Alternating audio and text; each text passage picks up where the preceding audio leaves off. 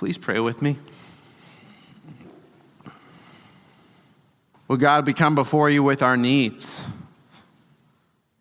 We come before you with our hurts, our wounds, our doubts, the despair that has been with us each and every day to whatever extent it's been over the past year, the year before that, or the years before that, Lord. We know the darkness that's in this world, and yet you come to us in Christmas and invite us by your light to a hope that changes everything. And so, Lord, I pray that you would, in this time of worship, singing familiar songs and even hearing familiar stories, that, Lord, you would speak to our story and to where we find ourselves tonight. And that, Lord, in our need, we would cry out to you even now, "Come, Lord Jesus, come. Show us the way." I pray that the words of my mouth and the meditations of our hearts would be holy and pleasing to you. And all God's people said, amen. The night is dark, but the love of God is bright. I've been thinking about all this year and the reality that there are many different days where I have found myself maneuvering through the dark. And maybe you can feel that way too. Maneuvering for the dark because you don't know where this is all ultimately going. Like grasping a glimpse of light in the midst of a lot of darkness. And then you might have looked around the world, your family, people you've known for years. And then all of a sudden you begin to ask yourself this question: this isn't the world we knew. This isn't who I thought I was. This isn't who the people around me, I thought who they were. What's changed? And that is the right posture for Advent. To ask those questions, to feel those things, and then to look at these candles, or to behold the manger, the wonder of the manger, and all of its humble ordinariness. And at the same time realize that God came down. That God came down himself. He came himself in the midst of the darkness to bring light to us. God, Christ, who is love, came down for all of us, that we might see him and behold him and be called out to something new. You can look at the beginning of John. Those are the verses that I've reflected most for this evening. The beginning of John starts talking about the incarnation, which is the big word for God becoming human in Christ. It says this in John 1:5, "The light shines in the darkness, but the darkness has not overcome it." That's something worth saying over and over again to us in this season. The light shines in the darkness, but the darkness has not overcome it. The darkness hasn't won, nor will it win. Just a few verses down in this beginning of John, you see this too. Hear this in verse 9. "The true light that gives light to everyone was coming into the world. He was in the world, and through the world was made through him. The world did not recognize him." Christ, the true King, came into the world. And as he came, maybe it's the way he came to us, or maybe it's the way we receive the story, the world did not recognize Christ as the King. And oftentimes, if you look at what happened in the story around Jesus' birth and his life and ministry, many people did not want to recognize Jesus as the promised King. Many people today, and us included, don't always want to recognize Jesus as the promised King. Because we'd prefer a different story, or we prefer a different king, or maybe we want to be king. But that is not the story that God is telling. That's not the story he's inviting any of us into. The light came into the world. The true light was coming to the world. So it's an interesting thing to think about light. Because I think about light as a theme for this certain service, from darkness to light. And what does light do, if you've ever thought about that, right? What does light do? Light illuminates what is. It's kind of like what happens with my kids when we're at home, when somehow they all of a sudden will grab something like this. It's a flashlight. And they will go around every single room in the house, and they will turn off all the lights. It's not because we're concerned about our energy bill or anything like that, but it's just something about being in the dark, and then you behold a great light. Except I told them not to shine it in their eyes. Don't do that. There's something about the wonder of that. Light, when everything is dark, illuminates what is. You actually see it for what's actually happening, because when the light is removed, you don't actually see what it is. Another thing that light does is light comforts. Light comforts when we're scared.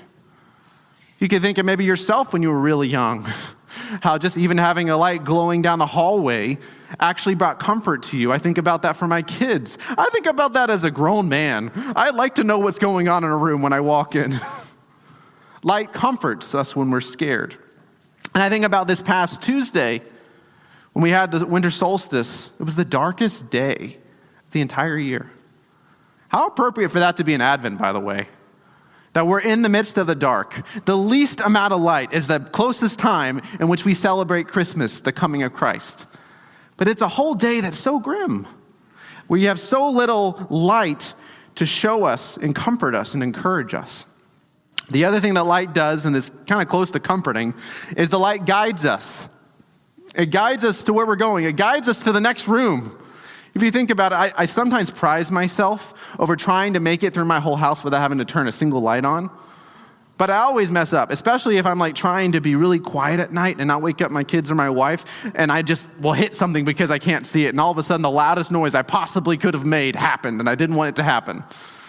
But it's because we need light to show us the way. There are lots of different rooms.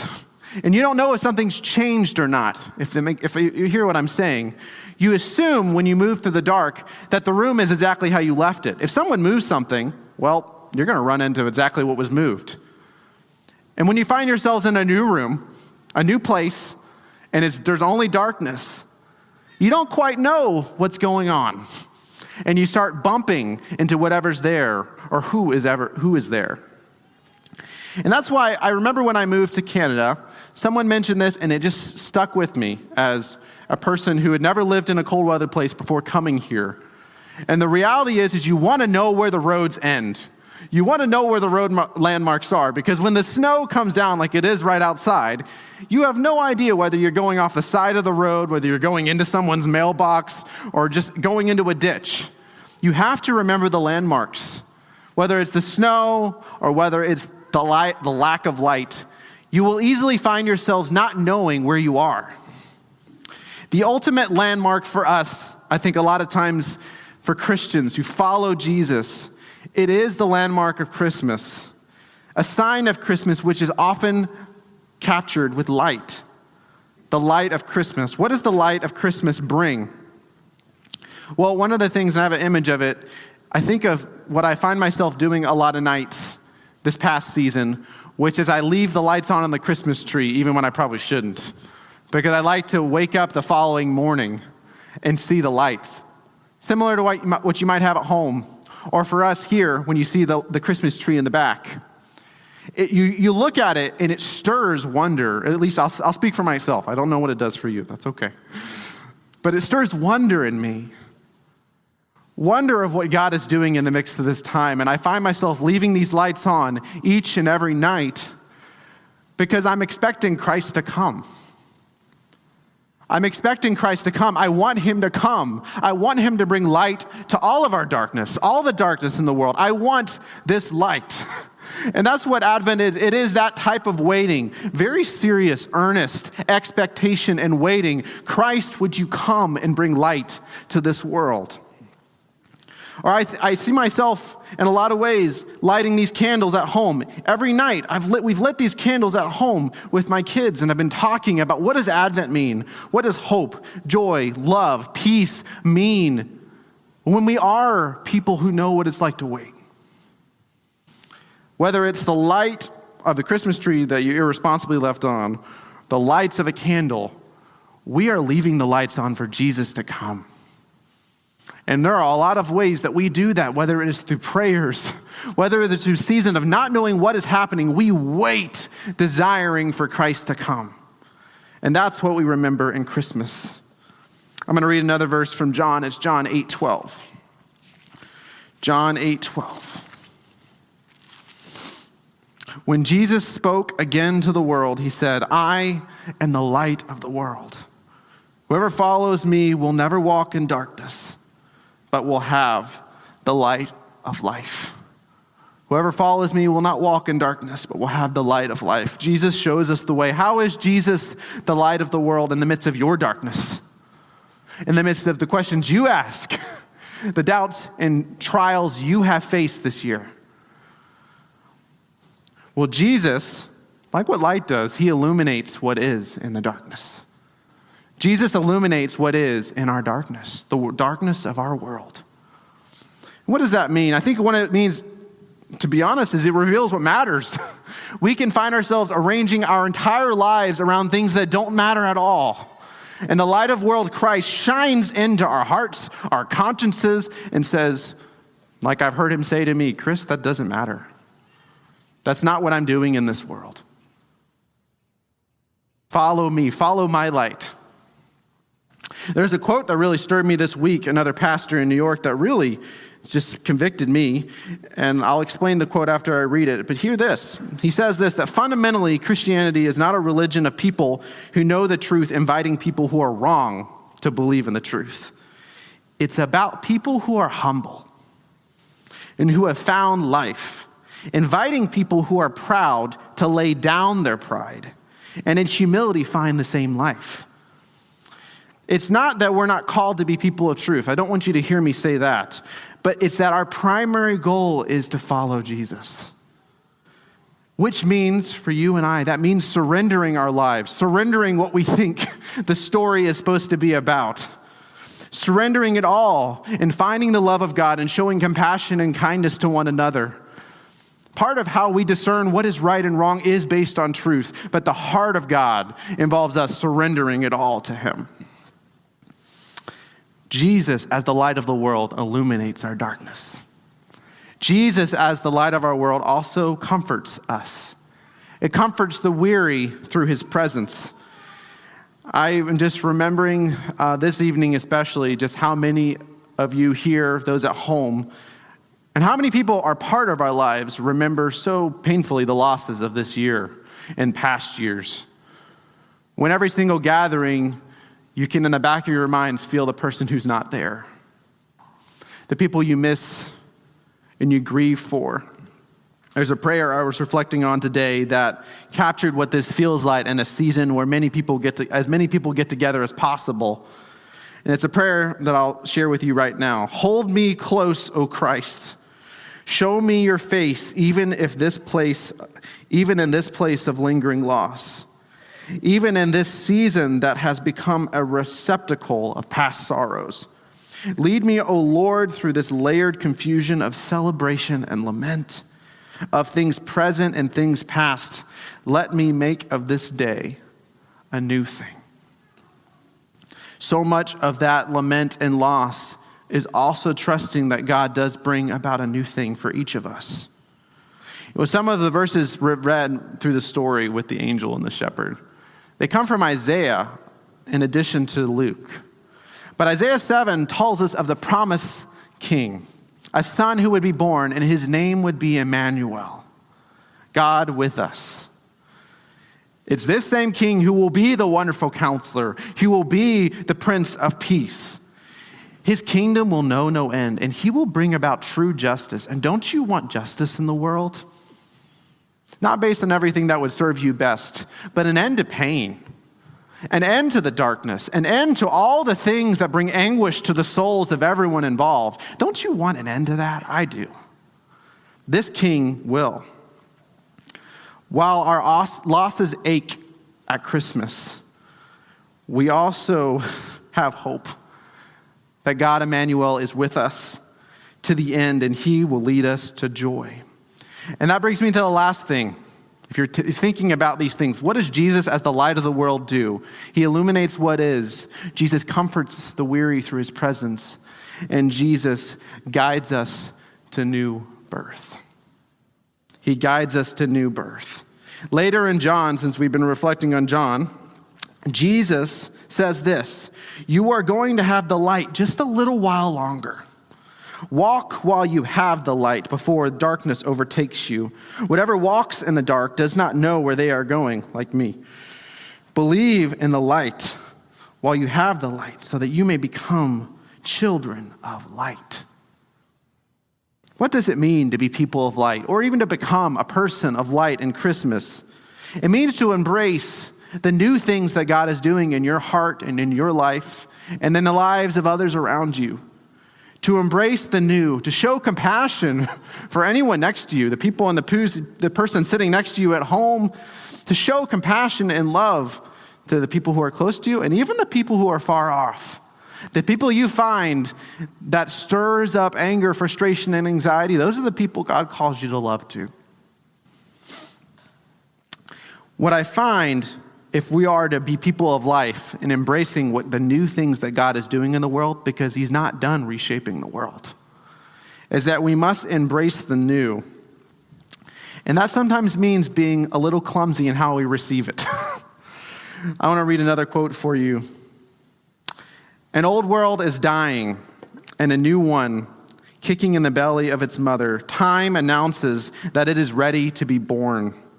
This birth will not be easy, and many of us are destined to discover we are exceedingly clumsy midwives. James Baldwin, he's an American novelist. But what this quote really speaks to me is the reality that God is doing something new. The old world is passing away and a new one is coming into being. But God is not less powerful. He's more powerful. His power is supreme. His light is everlasting. Nothing can overcome his light. The darkness surely can't. But as we receive the new things in the midst of hardship, we can be pretty clumsy in how we receive them because they throw us off, understandably. But God calls us to receive the new, embrace the new. And how do you embrace light, even if that means having a new tradition this year when you can't be with everyone you want to be with? How do you make the most of these opportunities because God is just as present in them? I'm going to invite our worship team to come up. As I say a little bit more here, that embracing the new is part of the celebration that Christmas is here. We're in the night before Christmas, Christmas Eve, but tomorrow we celebrate the birth of Christ, where Jesus is born, and his coming out of all of us demands a response. It demands a response. One of my favorite quotes is by Dietrich Bonhoeffer. I am a huge fan of Dietrich Bonhoeffer, but he says this, that it is only because he became like us that we can become like him. What do you get in Jesus for Christmas? Have you thought about that? It's tomorrow, or as you've gotten together with friends and family, you get together, you give gifts. What does this mean? How do you embrace light that will rescue the world from darkness? What I would ask you to do, all of you, is that this is part of a journey of placing your life completely in the hands of God. Completely in the hands of the King of Christmas. The King who can provide everything that you need. The King who can shine a light in your darkness. Not just a general, unpersonalized darkness, but your darkness. The darkness you experience personally, that Christ wants to shine a light into your life. How do you embrace that and welcome that? Welcome that rescue. It's not just a longing in the dark that God wants to leave you. He wants to welcome you into fullness of joy, unfailing love, everlasting peace, and sure hope that no one can take from you. And so as we worship tonight, whether it is tonight or tomorrow or the days to come, we take the light of Christ with us because he's called us to share it, to take it out with us and to remember that Christ's light shines and nothing will take that away from us. So I welcome you to that, and please pray with me as we pray to God who is with us, Emmanuel. So Lord, I invite you in this evening to enter into our hearts, specifically your light, to shine on what is happening in our hearts that is not what you want to happen. To Lord, to lead us to comfort, the comfort of your presence. But Lord, also I just pray that you would help us to receive the newness of life that you're doing in our world, our families, this church, our community. And that, Lord, we would bear witness to that by how we carry the light forward. Warm our hearts with your presence tonight, Lord. And it's in the name of the Father, Son, and Holy Spirit I pray. Amen.